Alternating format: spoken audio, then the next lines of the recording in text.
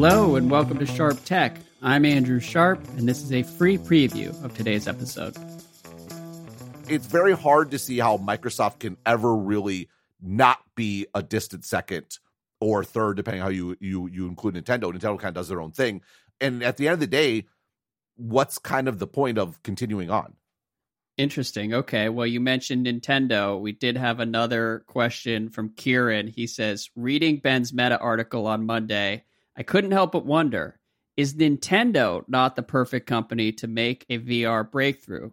They've specialized in making smaller, cheaper, if less powerful consoles since the Wii. They probably have the most valuable IP and fiercely loyal fans in all of gaming to leverage. Plus, most crucially, they would focus on succeeding in gaming, not just viewing it as a bridge to something else. What do you think of that? So I'm going to guess that Kieran is one of our younger listeners because Kieran has no recollection of the Nintendo Virtual Boy. The name itself, which indicates how old it was. Can you imagine such a gender specific name today? I don't think that would be happening. Total failure. I think it was the mid 90s. Needless to say, the technology for VR was not ready then, given that it's arguably not ready now. And Nintendo is probably scarred for life. But there's a few other reasons I don't think Nintendo would be an obvious thing for VR at all. I mean, the reality is, to the point of technology, there is still a lot of technological investment to be done. So the fact that Nintendo has sort of leaned into a trailing technological position is antithetical to the idea of VR. Nintendo... Antithetical? Whatever. I love that this is becoming a real Sharp Tech tradition. Okay, so antithetical to Nintendo's trailing edge approach. Yeah, well, whatever. Yes, antithetical. So the other, I mean, Nintendo was very technologically advanced for a while. The problem is that Nintendo's culture is stronger than their technology. Their culture is you do it the way we want you to do it, or you don't do it at all. And so they were very dictatorial towards sort of third-party developers, and they taxed them a lot. They had all these high standards. They would take huge chunks. You had to get licensed, and all these sorts of things that made developers basically despise Nintendo. I mean, this is where Nintendo really is a lot like Apple in many respects. This is sort of one of them, but that worked because they had the most popular platform, and so developers had no choice but to sort of go there. A big reason why Sony displaced Nintendo is Sony was very explicitly developer friendly in the early years of the PlayStation. And not just in terms of we're going to give you better terms and be nicer to you and give you easier development tools, but also things like having first CDs and then DVDs, and just like which is an easier development environment. You go to Nintendo, you had to work on a cartridge with this constrained memory, and also you had to pay Nintendo the privilege of making that cartridge for you, and it was super expensive, and you had all these licensing fees and restrictions and all these sorts of bits. And Nintendo, they tried to sort of double down. So the GameCube, I think, was the most powerful console of that generation, just like the Nintendo 64 was. But that wasn't the differentiator anymore. The differentiator was all these other aspects of the developer experience.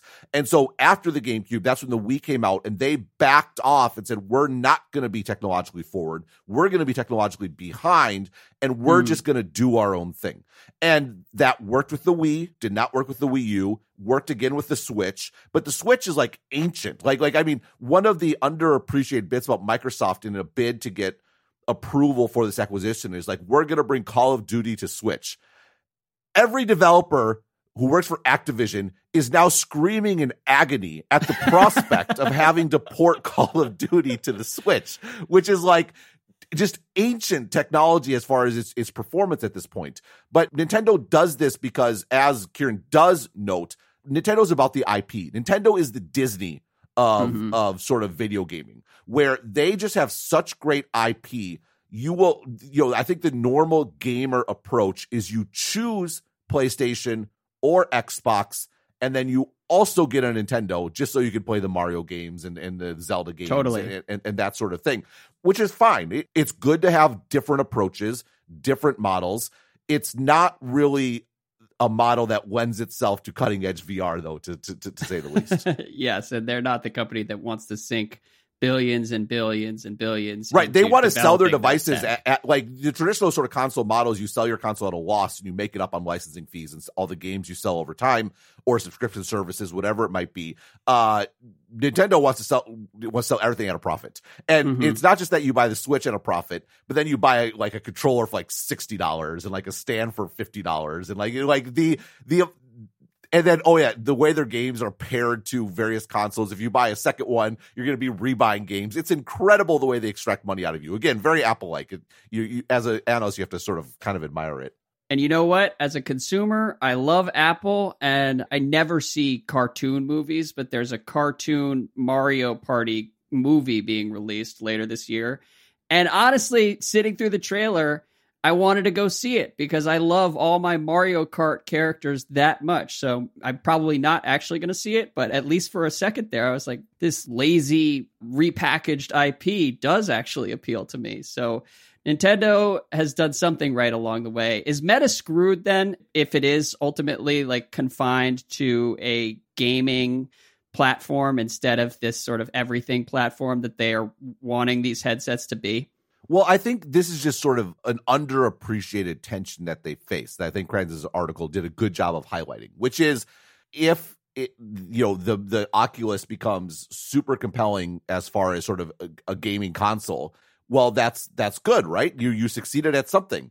On the other hand, that's not what they actually want to succeed at, right? They can sort of get stuck in a local maxima, which is, I think, is something that happened with Xbox, right? And Xbox ended in a position where the best thing for Xbox had very little to do with the best thing for Microsoft as a whole. And to the extent Xbox tried to do the right thing for Microsoft, it actually damaged Xbox.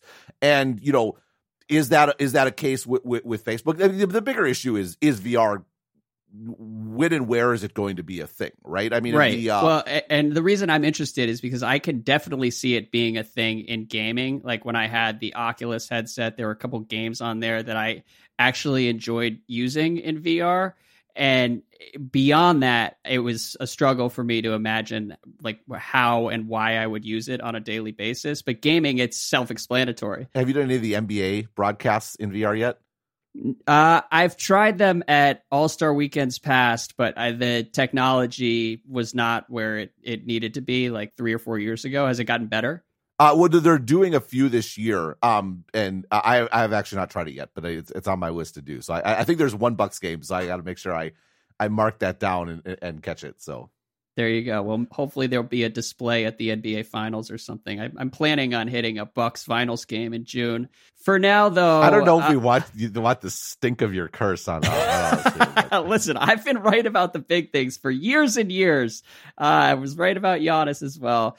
To keep it moving on a completely different note, one story that refuses to go away: Congress considers banning TikTok every week at this point. A couple weeks ago, the Republicans had a bill that made it out of committee. They haven't voted on it yet. All right, and that's the end of the free preview. If you'd like to subscribe and receive every episode of this show, you can do so by subscribing to Stratechery Plus. That'll give you access to every Sharp Tech episode, all of our Sharp China episodes, the Dithering podcast with Ben and John Gruber, daily analysis of the tech business from Ben, and more shows that we'll be adding in the months to come. If you'd like to become a subscriber, click the link in your show notes to get access to the entire Stratechery universe.